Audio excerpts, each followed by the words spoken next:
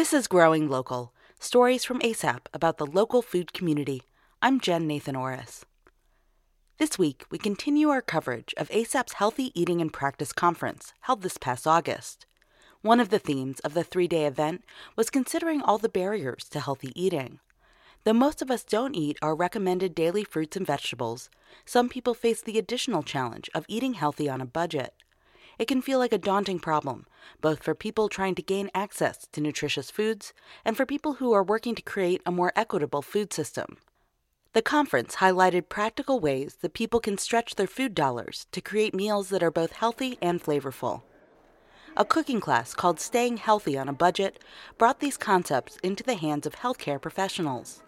They learned tips for helping people navigate the food system and tried some hands-on cooking techniques that they can share with their clients and patients. Let's wash the beans. The class focused on cooking grains, greens, and beans, 3 nutritious foods that are inexpensive and easy to make. And then these beans are just going to go right into my container. Melissa Harwin is a registered nurse and co-owner of Highgate Farm in Marshall, North Carolina.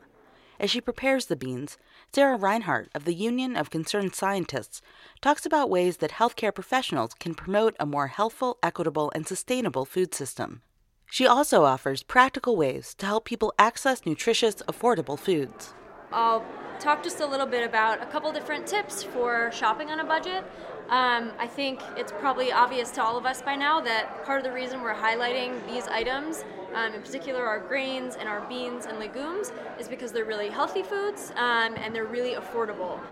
She suggests buying grains and beans in bulk from discount grocery stores with the goal of always having something nutritious in the pantry. She also suggests frozen vegetables as an affordable alternative when fresh produce is not available. She suggests educating patients about programs like SNAP that can be used at farmers markets and teaching them ways to cook delicious meals with ingredients from a food pantry. These are good pieces of advice for people living anywhere in the United States, but there are some challenges that are unique to rural areas like Western North Carolina, where transportation can be a barrier. The easiest ways to stay healthy on a budget, I think, are to be able to use your limited income wisely when you go shopping. And for those folks who have access to their own transportation or to public transit, they can hit up the food pantries. They can go to the discount grocery stores and then spend what's left on some more premium products that are full price at the grocery store. For those folks who live out in very rural areas who may not have their own transportation, that can be more of a challenge. Transportation is a problem that can't be fixed in a single class, but participants gained information that they can share with their patients right away.